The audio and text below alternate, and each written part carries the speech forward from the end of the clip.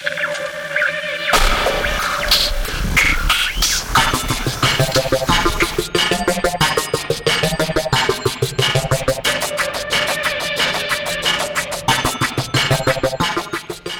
and welcome to episode 2 of Cinema Journal Presents Acamedia. We made a second one, Michael. Wait, what? Second? A second one. There's apparently more than one of these. Wow. Yeah. We've got much in store for you this episode. We've got a Cinema Journal Presents segment offering an interview with Yvonne Tasker. We have an Acamedia on Location feature about a new media industries working group at Georgia State University. And finally, to get SCMS conference attendees ready for the upcoming gathering in Chicago, we have a crowdsource segment offering advice for having the best possible SCMS experience. I'm looking forward to that one, and I have to admit that I've got a few tips of my own that I'm going to have to share. Okay, I think you should share those. We left the segment to those who offered them, but we can throw in a few thoughts of our own after it as well. It's one of the perquisites of this job. Exactly. We can do whatever the heck we want here. Speaking of things doing what we want, we are actually going to start a new tradition. I don't know if we can call it a tradition yet. If this is only our second episode, I don't. We just start doing something, we declare it a tradition. Exactly, and then we become nostalgic about it in the next episode. But we want to open episodes with something we're going to call Acamedia Bites. This is not a snack food. No, it doesn't. Though. Right, it's neither a slur nor a snack food. Though we are open to future revenue streams, so that might work as product placement someday. But what is this thing, this Acamedia Bites? Michael, you had the idea. Well, here's the thing. I know that I have a few thoughts about our mediated world around us, and I like nothing better than a 30-second film or TV review, and so I thought we could have 30-second film or TV reviews, and we're going to take our own crack at doing a couple of them here, and we'd like to invite those of you listening to consider doing your own. You could even prepare it as a review haiku. Oh my. Yeah. There's no end to the fascinating things we can do around here. There is no end. Right. But I really like this idea. I think we all sort of have this experience where you tweet some things or you post something on Facebook. And so we want to kind of get into this idea that academics have some interesting perspectives on whether it's movies, films, video games, books, academic work, any of that kind of stuff. Exactly. Now, here's my first one. Acamedia Bites, The Americans on FX. The greatest threat the United States now faces is the Soviet Union. Felicity. I never trusted that girl, and I knew she had a secret life ski. It might be Morning in America on FX, but behind the Jordache jeans and jellies, Mata Hari weaves her web. Will she turn? Will she kill? Duh. She's damaged goods, of course, but the cure for every childhood sexual trauma is obviously the love of a good man, preferably in the backseat of a 77 Oldsmobile. That's it. All right. Nice. I like that. Chris, you got one? Yes, I do. In 1964, World in Action made 7 Up, and we've been back to film these children every 7 years. For our Campus Film Society, we've started to watch the Michael Apted Up series, which revisits the same group of people every 7 years and recently reached 56 Up.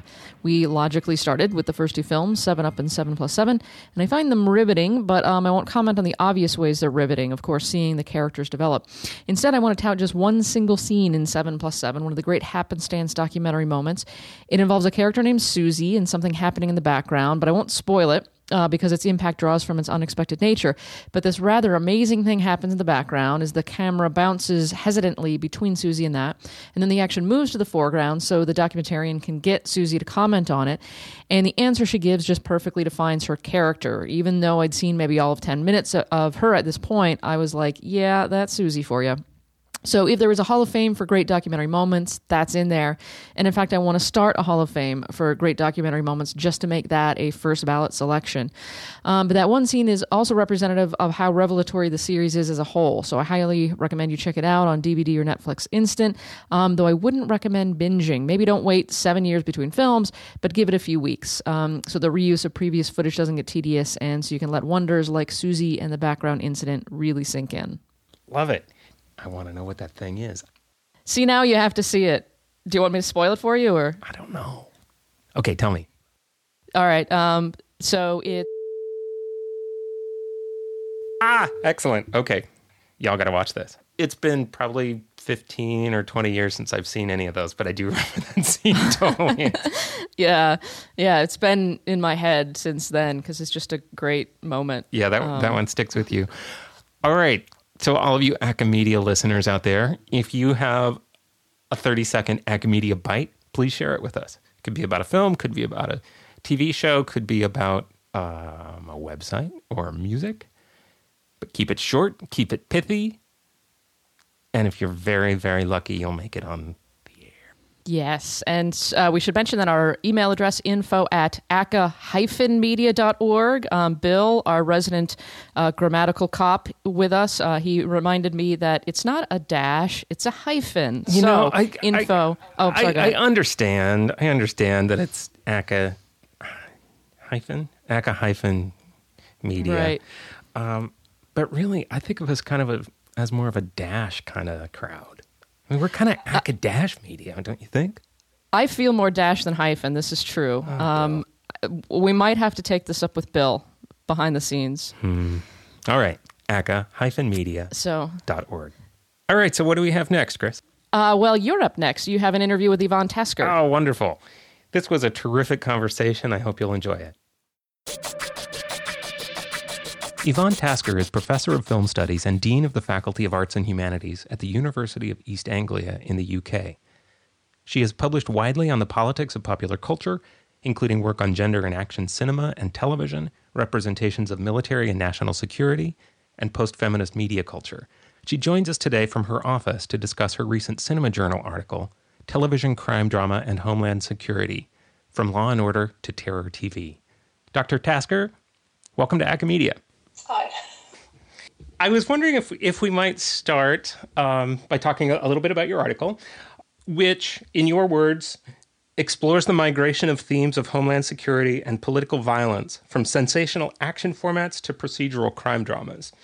And one of the things I found especially interesting was this movement from the sort of fantastical world of action and the limitless possibilities of agency of those kinds of characters in spy shows and that kind of thing, to the sort of nitty-gritty nuts and bolts dry world of the procedural drama.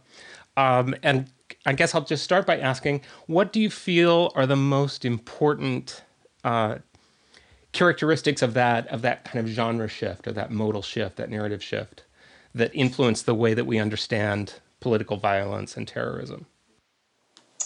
I guess thematically, I was quite surprised that they're quite similar in many ways. But yeah, there's a different way of handling that material, I suppose. So in the action-oriented shows, it's much more glamorous in a way. It's sensational, and there is a sense of the race against time, and that it's going to be resolved through action rather than through clues or evidence or figuring things out. So it's a different process of narration, I think. But the similarities that they come up with the same, comparable solutions in effect.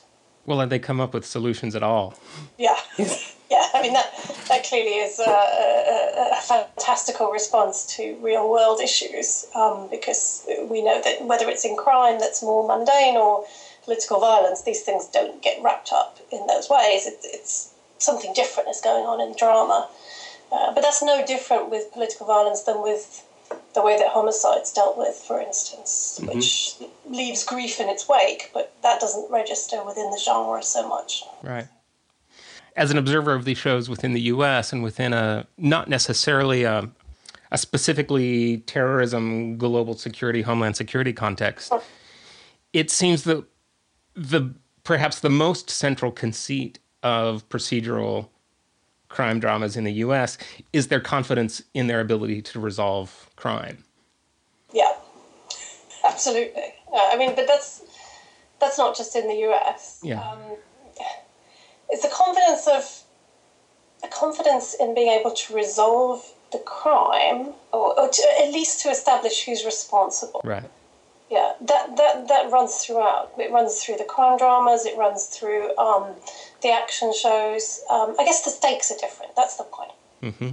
So in some of the crime dramas, it's more tortured in a sense of there's a lot of guilt about the methods that the investigators have to use to uncover. They feel bad about it. They still do it. But of course they still do it. But they feel bad about doing it. So coercion or deceiving people and so on, which clearly is unethical, but those ethical codes are just suspended, if you like. Mm-hmm. I was wondering if I could ask you a little bit about the way in which the sort of multicultural imperatives of American television influence the way that these representations work. I think there is this real desire to portray America as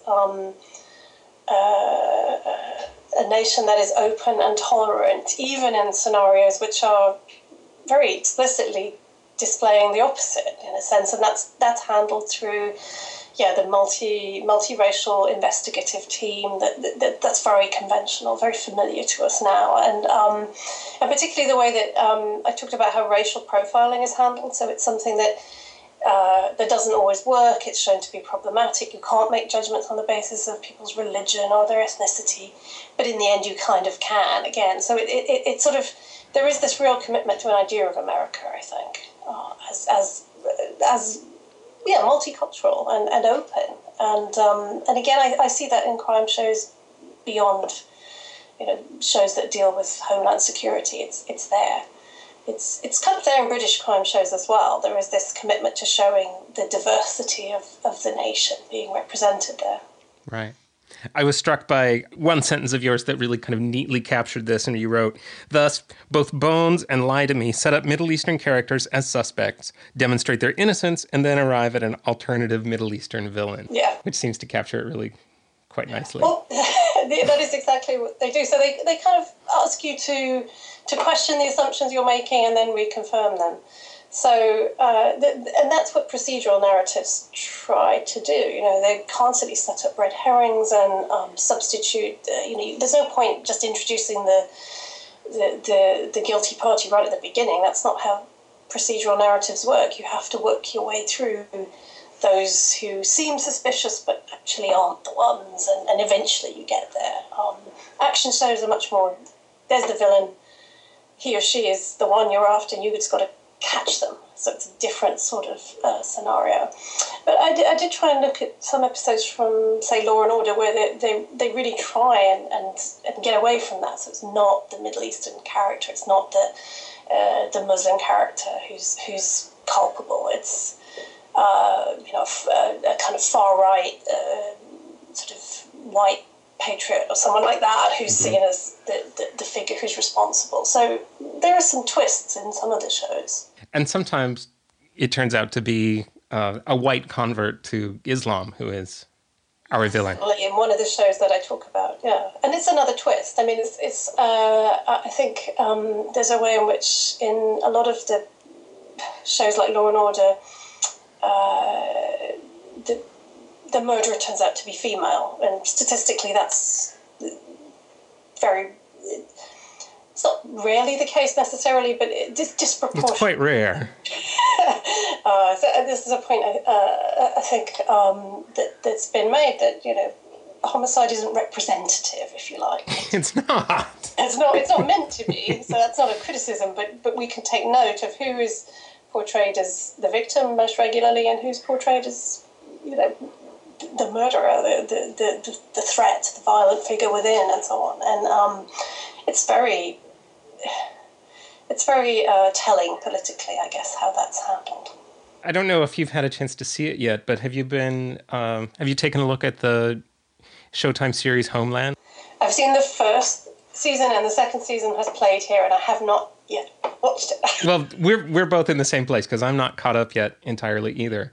But it struck me that that a lot of these same kinds of tropes are playing out in that show, which is not exactly, it's not as firmly rooted in the procedural crime drama as some of the other programs you're talking about, but it seems like it's certainly borrowing some of those same tropes. Absolutely. I think Homeland it's like the quality TV version of some of these tropes that we see in, like, NCIS or those kinds of shows. I mean, it's got some sort of thrilling cliffhanger moments. It's got the just-in-time sequences. It's got personal, bravery and peril and all of that. And we see this backstory around the central character who's both the central male character and the central female character who are traumatized in different ways by their experience of violence and so on, and it's bound up with religion and personal identity and so on. It's very familiar, but it's done in a more layered way, but it's generic still, it seems to me. There's more. There's many more. The thing is, Saul, the Abu Nazir has methods and patterns and priorities. A single sniper? No, Abu Nazir doesn't do that. He never has. He never will. He goes big. He explodes. He maims en masse. We know that. Slow down. Well, facts are facts, and we have about a week, maybe less, to figure out the real target, not this single shot to the president's spy novel 101 bullshit. Well, actually, that's the working theory. Well, it's wrong. It's incomplete.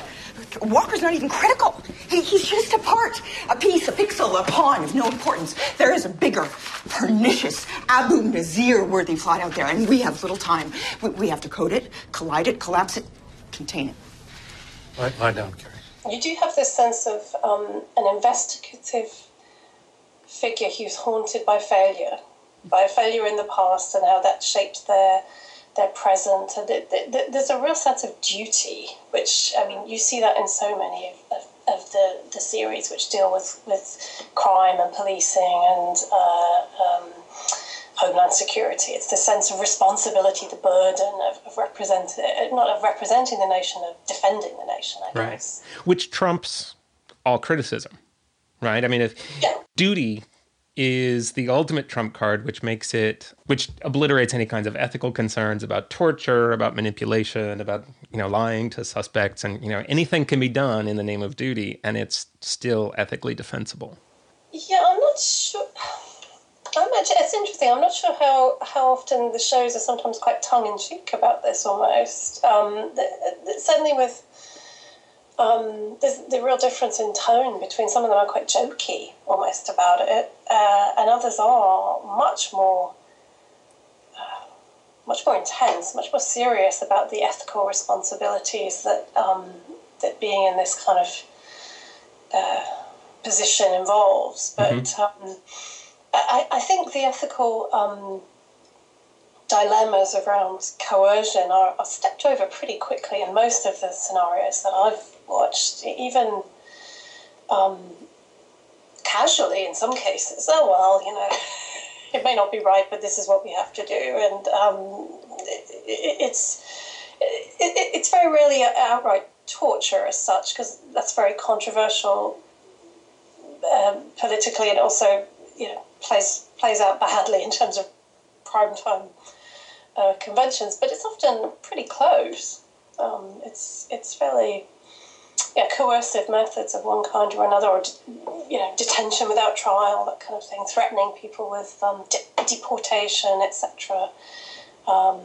These are techniques that seem to be used without much sense that they're serious or problematic. In defense of Homeland, it seems like one of the interesting things about that show is that the basic premise is about blowback, right? It's about the echoing back onto the U.S. of the consequences of that kind of extra legal behavior. We brought it on ourselves. Right, absolutely. The chickens come home to roost. And I think that's part of, or I wonder if that is part of why the show is able to kind of occupy this sort of curious political space, so that it embraces these techniques while at the same time it is showing the consequences of those techniques over a kind of longer term.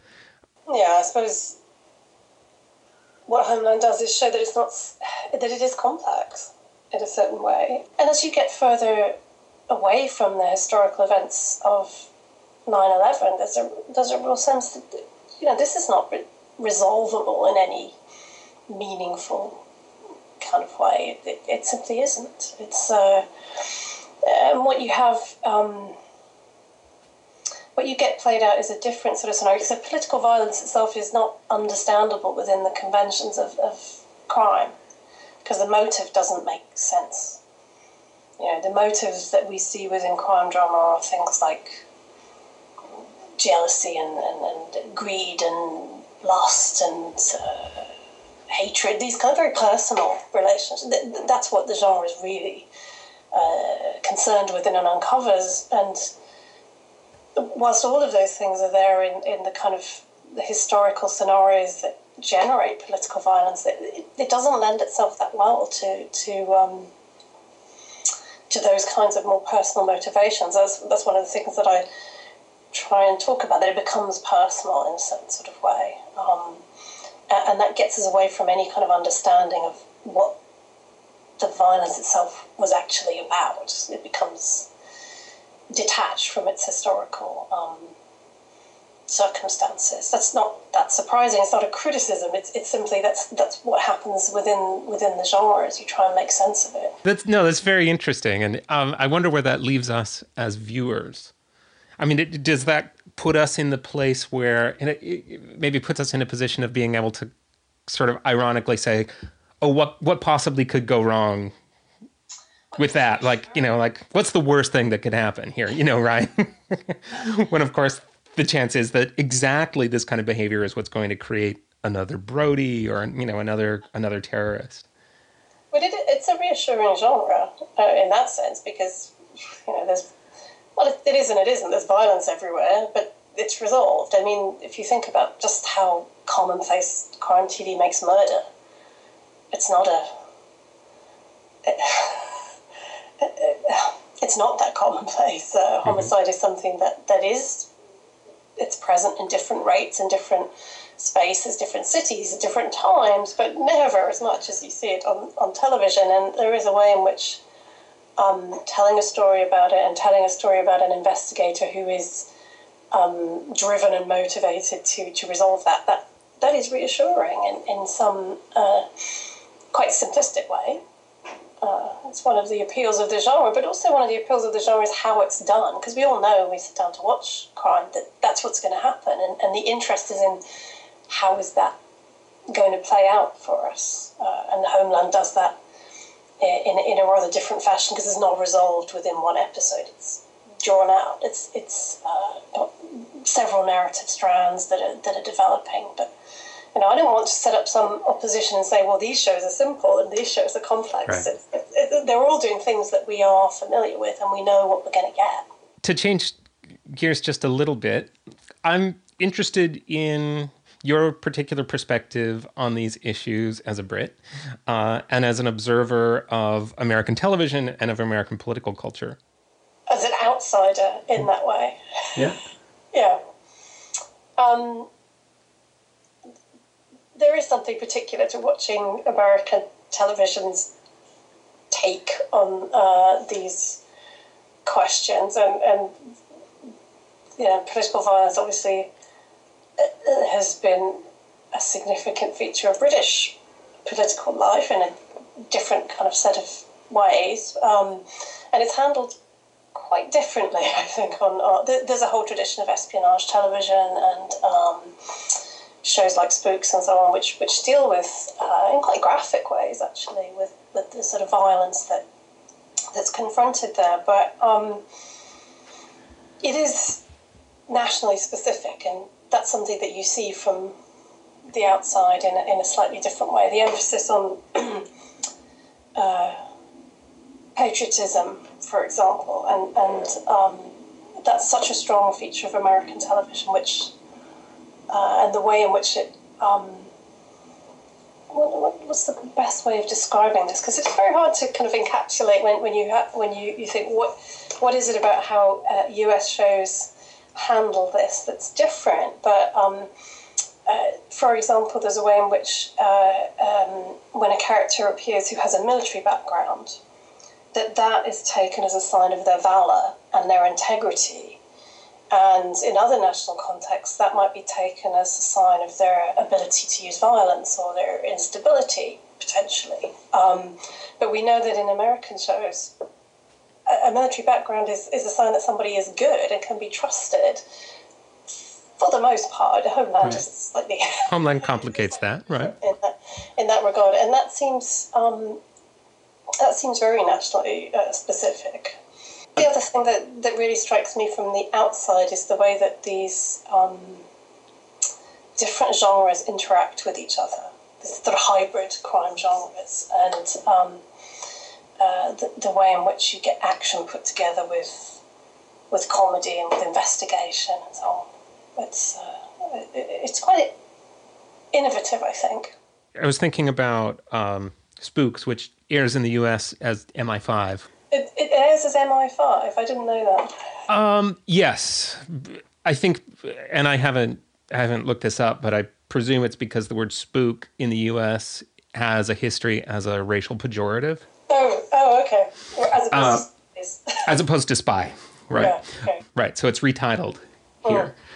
And yeah, I was thinking about exactly what you're saying about how in the U.S. shows the flag is a kind of ironclad ideological guarantee, right? You know, of the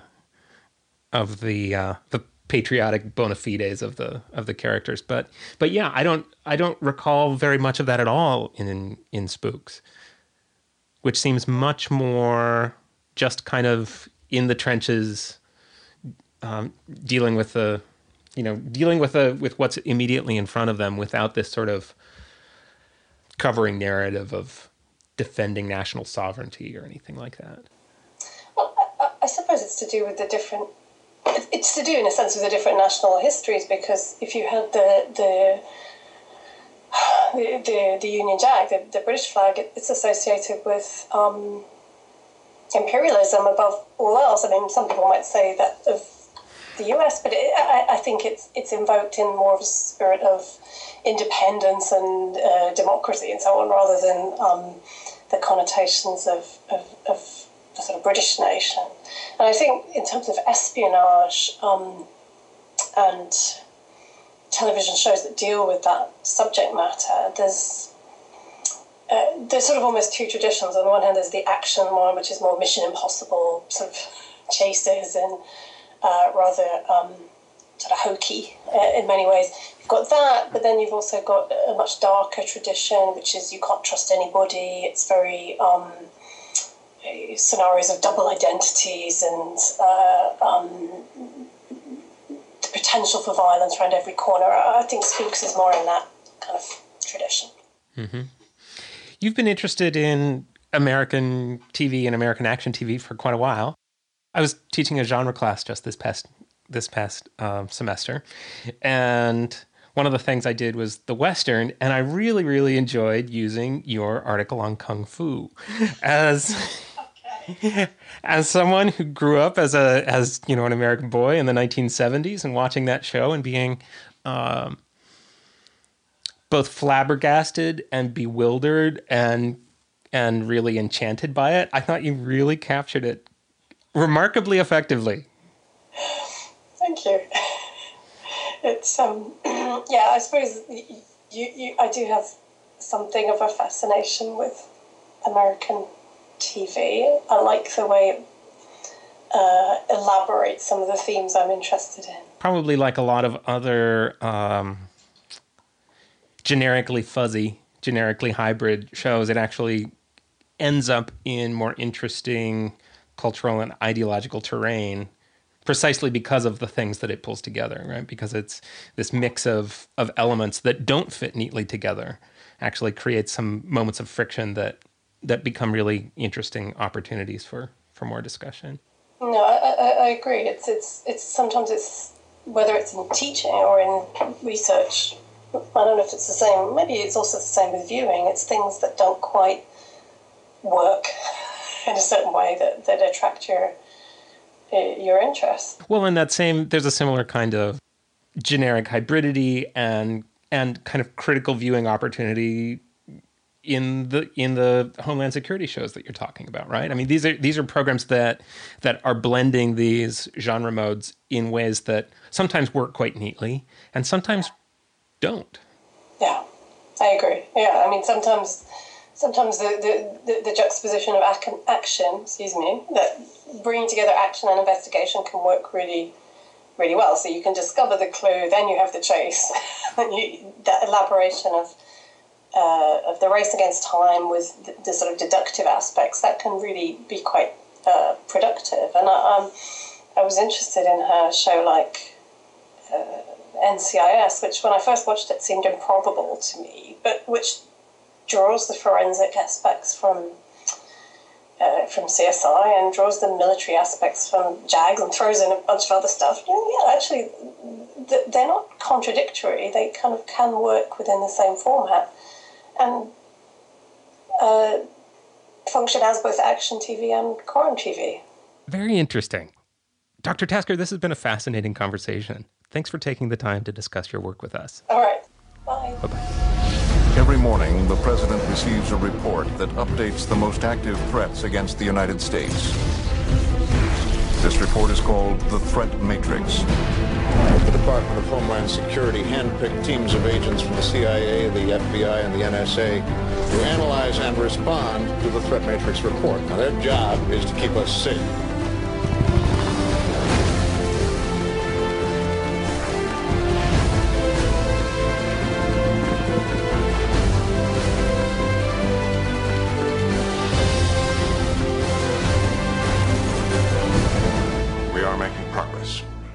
So there's some more fascist transitional music from us. We had Aggressive Expansion last week, and this one is the theme to Threat Matrix. We actually have another theme of aggressive expansion coming up. In this segment, both Georgia State and Atlanta are looking to expand their media industry's scope, perhaps even aggressively.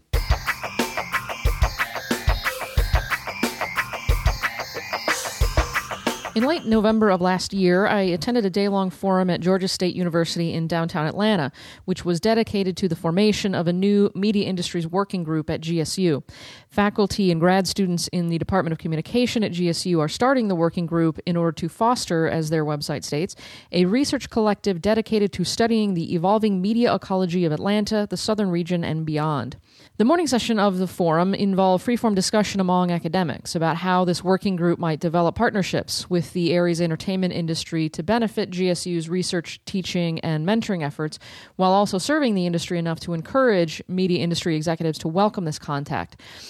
Then the afternoon featured a panel discussion entitled From Butler to Boo Boo, Atlanta's Evolving Role as a Media Capital, in which academics and local entertainment industry representatives shared their thoughts on Atlanta's growth as a media industry hub and offered suggestions for how an academically inclined working group could play a role in the region's continued expansion. Smartly, the organizers of the event invited academics who have tackled similar goals elsewhere, such as Jennifer Holt, Associate Professor of Film and Media Studies at UC Santa Barbara and co-director of the Carsey Wolf Center's Media Industries Project at UCSB. This group has very successfully fostered research relationships with major Hollywood studios, most prominently via a connected viewing initiative that works with Warner Brothers Digital Distribution Unit. So for this podcast piece, I wanted to first investigate what has made the Media Industries Project such a success, and then consider how some of its lessons might apply to what Georgia State is looking to launch, and while understanding how the unique media ecology of Atlanta might pose different challenges. So I first spoke with Jennifer Holt about the origins of the Media Industries Project, which began to take shape in 2008. The Media Industries Project evolved out of the 2008 writers' strike, and Dick Wolf and Marcy Carsey, who have created the Carsey Wolf Center at UC Santa Barbara, they were interested in having a place where these issues were debated in ways that were more substantive than a lot of the discussion taking place in the popular press, for example. And they didn't see much scholarly analysis or much in-depth analysis of what it means to be compensated in the digital space, or, a history of creative labor's battles against management in terms of issues relating to compensation and residuals and that kind of thing. And so they asked us to think about a space at UC Santa Barbara that could address some of these things. So we basically have been trying to create that space where industry and academics can come together and have a lot of these conversations and bring us closer to our object of study and bring our perspective to bear on some of the things they're doing and have their perspective help inform some of our research. But for that research to have genuine value, Holt found that the Media Industries Group had to dig beyond the corporate spin and talking points that executives tended to offer in early meetings and get them to open up more honestly. That took commitment and time. This project was like years in the making and endless interviews in the leading up to a place of trust that got us beyond the talking points, because we heard the talking points for, 4, 5, 6, 7 interviews, and then you get to a different level of discussion where they trust you enough to kind of talk beyond the corporate spin, but that takes a long time. The payoff for this time investment ideally serves both industry and academia, with the results taking the form of both anthology chapters and business reports. And one key takeaway from my conversation with Holt was that a working group such as the one GSU is starting has to find a way to make its research attractive to the industry if it hopes to foster those long-term connections with media companies. I spoke further about that with Ethan Tussey, who is a key bridge between the Media Industries Project and the GSU working group. That's because Tussey was previously a grad student researcher for the Media Industries Project while enrolled at UCSB, and he's now an assistant professor of communication at GSU. He described to me the challenge of convincing media industry executives that partnerships with academics can be valuable. The biggest challenge is not one that's going to be totally surprising, is sort of translating the value of academic work to the quarterly, budget and show your financial gains every quarter system that they're used to. So the trick to it is finding people in the industry and in academia that can speak to each other, that see the value in each other's work, and finding some executive most of the time that is going to be open to something that we can bring them that they might not be able to get from their own research and development divisions, which is doing sort of a longer analysis of things, considering consumer behaviors that isn't just about purchase points, but of like use and connection to things. On the flip side, Tussey sees great value for academics in getting insider access to the film and television industries. We can obviously research the media industries without executive access, but Tussey says long-term contact with industry figures brings knowledge that trade papers and textbooks just can't supply. That's one of the best parts of working with the industry, is that you don't have a real sense of all of the obstacles and challenges and opportunities that are facing them until you're like working with them on a particular project, and you start to see like, oh, you can't do this thing that seems obvious to the consumer or to the researcher because of X, Y, and Z. And that's going to make my research more meaningful to the conversation about how the media industries work. It's going to make the report that I give you more meaningful for you, and it's going to alert my students when I'm teaching it in class to the realities of, you can't just do whatever the great creative thing is in your head. There are these obstacles in the way of those kinds of things, and here's how you have to be creative within those constraints. As I mentioned, Tussey is bringing expertise he gained from the Media Industries Project to GSU, and at the afternoon panel session I attended, Jennifer Holt insisted that Georgia State is even better situated to foster local industry relationships than UCSB has been with Hollywood. Here, you're actually in the middle of this exploding media capital, and that, I think, is really exciting in the ways in which your center is starting, or this working group is starting right alongside the real ascension in production and activity in the city. Another academic guest on the panel offered a very enticing way of thinking about the potential for GSU's initiative in this regard. So here is Horace Newcomb, a professor in the Grady College of Journalism and Mass Communication at the University of Georgia in Athens. It's not just Atlanta perfectly placed, it's Georgia State is perfectly placed to do this kind of work, to do this kind of analysis.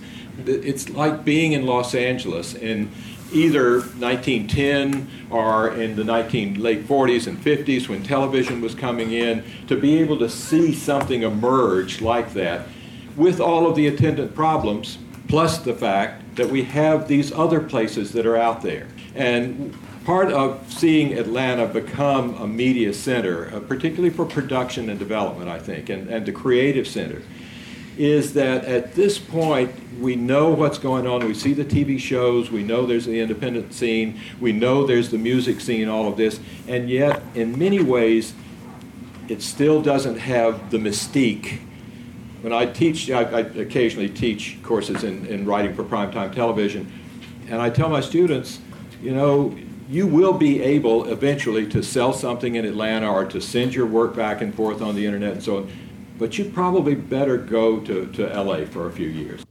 Perhaps the most substantial knowledge I gained at this panel is indicated in Newcomb's comment there.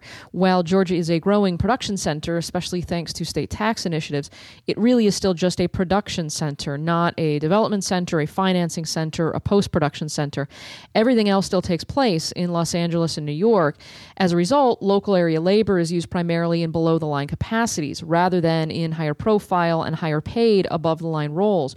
So writers, directors, lead actors are all flown in from L.A. rather than drawn from Atlanta. An industry member of the panel, Paul Jenkins, who is a comic book and video game creator based in Atlanta, expressed frustration with his inability to produce a feature film from idea to picture lock in his home city. I'm about to direct a film, and one of the first sets of conversations we had was with a producer in LA who was going to bring in his people.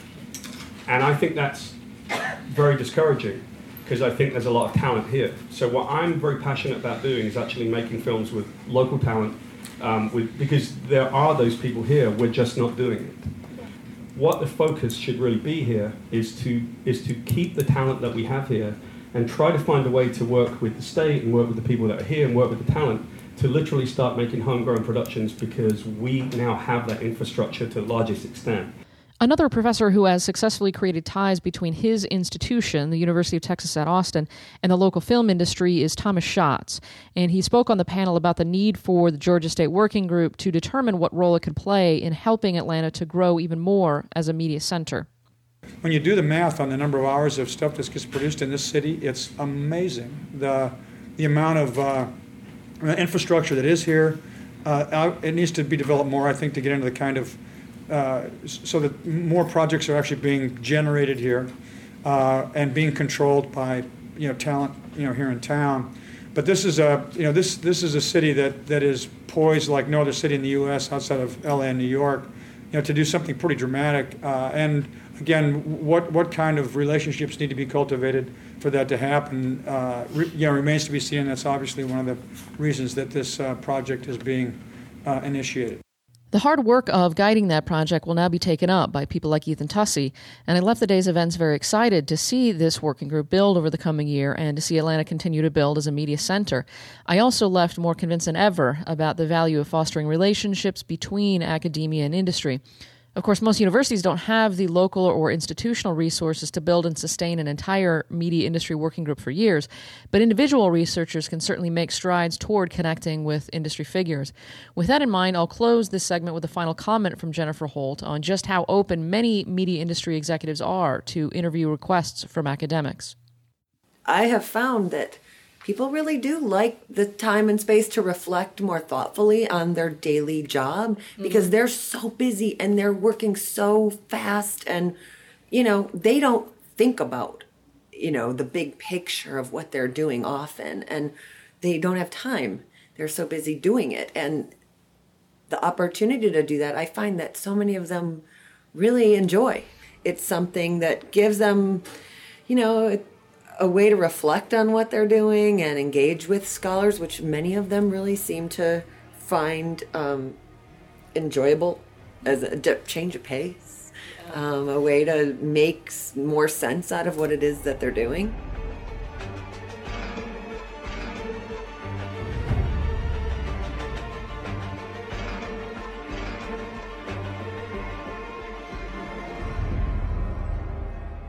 A good way to get started with this kind of research is to get involved with SCMS's Media Industry Special Interest Group, or SIG as they're called for short. This group is dedicated to fostering scholarship on the industry, so check out their website at mediaindustrystudies.org.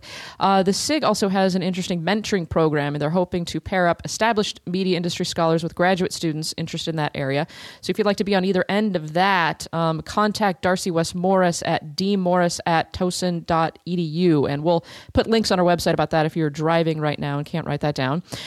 You can also attend the Media Industry SIG meeting at the upcoming SCMS conference, which will run from March 6th through the 10th and will be held at the Drake Hotel in Chicago. If I'm not mistaken, that sure sounded like the theme music from Walking Dead. Yes, it was. Shot in Georgia. So. Which reminds me of one of the great cautionary tales about conferencing. Oh, good.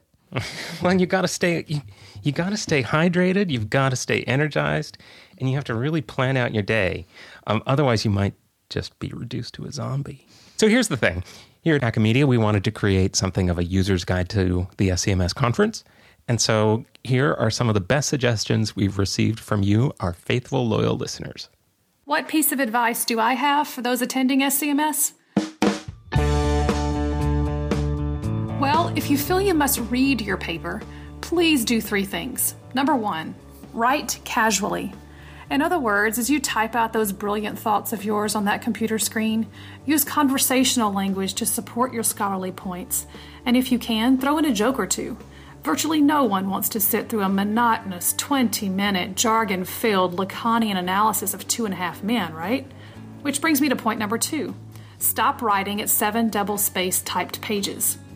1 double-spaced typed page equals about 2.5 minutes of reading, so 7 pages then equals about 17 minutes of presentation time, which is just enough to get your point across, to refrain from boring your audience, and to end on time so that your panel chair will praise your name forevermore. This changes, however, if you follow rule number 3. Bring visuals, handouts, media clips, PowerPoint presentations, it does not matter.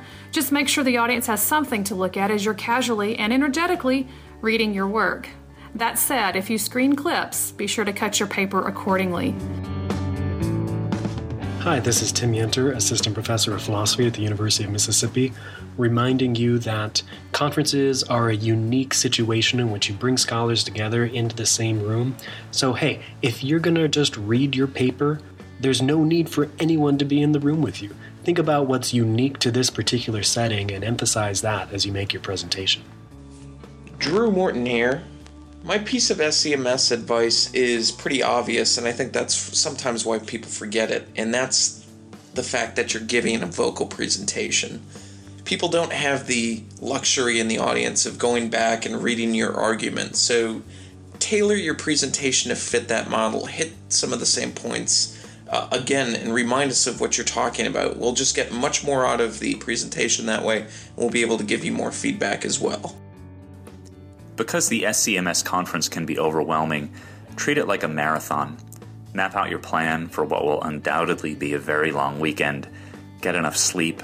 Make sure you have water and pretzels and chocolate to eat. Talk to and shake hands with or fist bump as many conference goers as you can. Applaud presenters.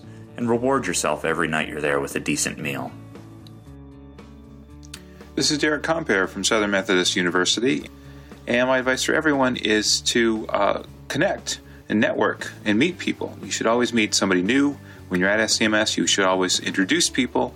That's the way our field gets bigger and better and livelier. So good luck and have fun. For women, definitely go to the girls' night out dinner on Thursday night. It is, in my experience, the least intimidating networking event at SCMS. It's just a space for women to interact and connect through informal conversation and really good food. If I had one piece of advice to give somebody who is attending SCMS for the first time, that would be to get a Twitter account if you don't already have one. I found Twitter to be invaluable for meeting people who I was perhaps too nervous to approach in person. Twitter gives you a great way to introduce yourself. It's also a great way to keep tabs on what's happening at the conference, in other panels, also in terms of evening events that may not always be listed on the official website. I think a great way to get started would be to check out the folks that are already following the official SCMS account, or to look at the SCMS 13 hashtag and see what people are tweeting from that. Hi, this is Michael Dwyer from Arcadia University. My biggest piece of SCMS advice is to make it your goal to introduce two people that you know to each other. The value of something like SCMS isn't only in the panels and in the workshops, it's in building connections, intellectually and personally. There's a temptation, I think, especially when you're a young scholar, to spend all your time with the people that you already know. But I found just over the short time that I've attended SCMS that the conference truly opens up when you and your friends make a commitment to extend your networks. And this not only makes the conference more fun, it also makes it more rewarding. So if you don't know anybody at SCMS, find me and let me introduce you to someone else that I know. And then, if all goes well, you can eventually return the favor. Hi, this is Karen, and my advice is that you study for the conference like you would study for an exam. Take that PDF of the schedule and read through the whole thing. Look for the names of scholars you've read that you've really liked. That's always a good first step in terms of trying to decide how you're going to plan your day. But also, sit down with your mentor and talk about it and say, this is what I'm thinking of. Would you have advice for panels I should be looking at or people I don't know? Because this is your chance to see the people's work that you already are interested in and to learn about the people you're not. Hi, I'm Kristen Warner. My one piece of advice is to remember that there is no one right way to conference, that for everyone that attends, everyone has their own idea of what brings them joy, and to remember that you need to find that for yourself. For some of us, it's attending all the conference panels and workshops. It's attending all of the social activities. For some of us, it's attending 1 or 2 a day. It's about meeting up with friends. It's about exploring the city that we're in. So find the thing that works for you, and don't let anybody else's race or anybody else's conference impact your own. Hello, this is Lindsay Hogan.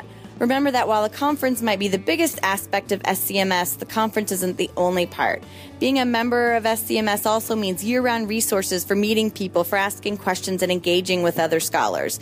Like this Acamedia podcast, for example. Not to mention the web pages, blogs, email listservs, chat boards, etc. that each of the caucuses and SIGs and the grad student organizations have online on the SCMS website. Much thanks to those who offered us SCMS advice, and you heard in order, that was Kelly Marshall, Tim Yenter, Drew Morton, Tony Bleach, Derek Compere, Beth Corzo-Dukart, Amanda Ann Klein, Michael Dwyer, Karen Petruska, and her dog Cora, who you may have heard trot up, very excited to participate with the SCMS advice segment. And then finally it ended with Kristen Warner and Lindsay Hogan. And kudos to Bill Kirkpatrick, who produced that segment, but never talks on this podcast. He's our mystery voice, structuring absence there. He's a very, very shy voice. Mm-hmm. You are a shy face. We have on our website, you don't have your picture up there. You know, and there are other questions about our little junta here. I'm not sure anyone knows how you smell. That is my structuring absence, right? So we encourage you to come up to me at SCMS and smell me and solve that mystery. And maybe someday someone will tell us what Todd Thompson tastes like, I guess. Oh, my goodness. Speaking of The Walking Dead, right. Here's one thing I would like to add to that list of fantastic suggestions. Please, in the name of all that is holy, don't use commercial DVDs for your clips. Because while we're sitting there watching the preview for American Pie 4, while you're nervously pulling your hair out trying to get the fast forward button to work, all of the energy will drain out of the room. The clock will be ticking down. You'll be crossing off paragraphs that you won't have time to share with us. And it's going to just make for a fairly miserable time for everybody involved. So line up the clips. Don't use commercial DVDs. Your life will be better. I agree with that wholeheartedly. Also, everyone in the room who has Twitter will be on Twitter looking at tweets while you're doing that. And like you say, they'll completely be distracted. Which reminds me also of just a couple of things we had to cut out of the SCMS advice just to keep that segment moving. First of all, there's going to be the Girls' Night Out gathering. And so if you want to find out more about that event, you can go to gno-2013.eventbrite.com. There's also going to be a social media meeting, or a tweet up, I think, as it's called by people unlike me who can pull off that word. That's going to be Wednesday night. So for that one, you can go to scms2013.eventbrite.com. Again, we'll put those links on our website. Terrific. All right, so we will see you at SCMS. Please come up and talk to us. We'd love to chat with people, find out what kind of segments you'd like to hear on Acamedia. We'll even be interviewing some of you, so be ready for us walking around with recorders that actually look like tasers. They do. They look a little bit like a taser, or a little bit like a tricorder from Star Trek. Oh, I like that even better. It's not, quite as obnoxious as a taser. Right. So our next episode is going to come at the end of March. We'll have some SCMS content. We'll have interviews. We'll have coverage of the SCMS experience. And plus, as usual, we'll have a little bit of a tour of Chicago. Yeah, some sounds of Chicago and so forth. And we're going to get also our usual Cinema Journal interview in there. Thanks again for listening to Acamedia. And we'd like to thank our guests today, so Yvonne Tasker, everyone at the Georgia State Media Industries Working Group, and all of the fantastic people who sent us advice segments. We really appreciated that. Acamedia is produced with the support of the University of Notre Dame. And with the help of Bill Kirkpatrick and Todd Thompson. So you'll next hear from us in March, either at SCMS or at the end of the month with our next podcast. Thanks for listening. Bye-bye.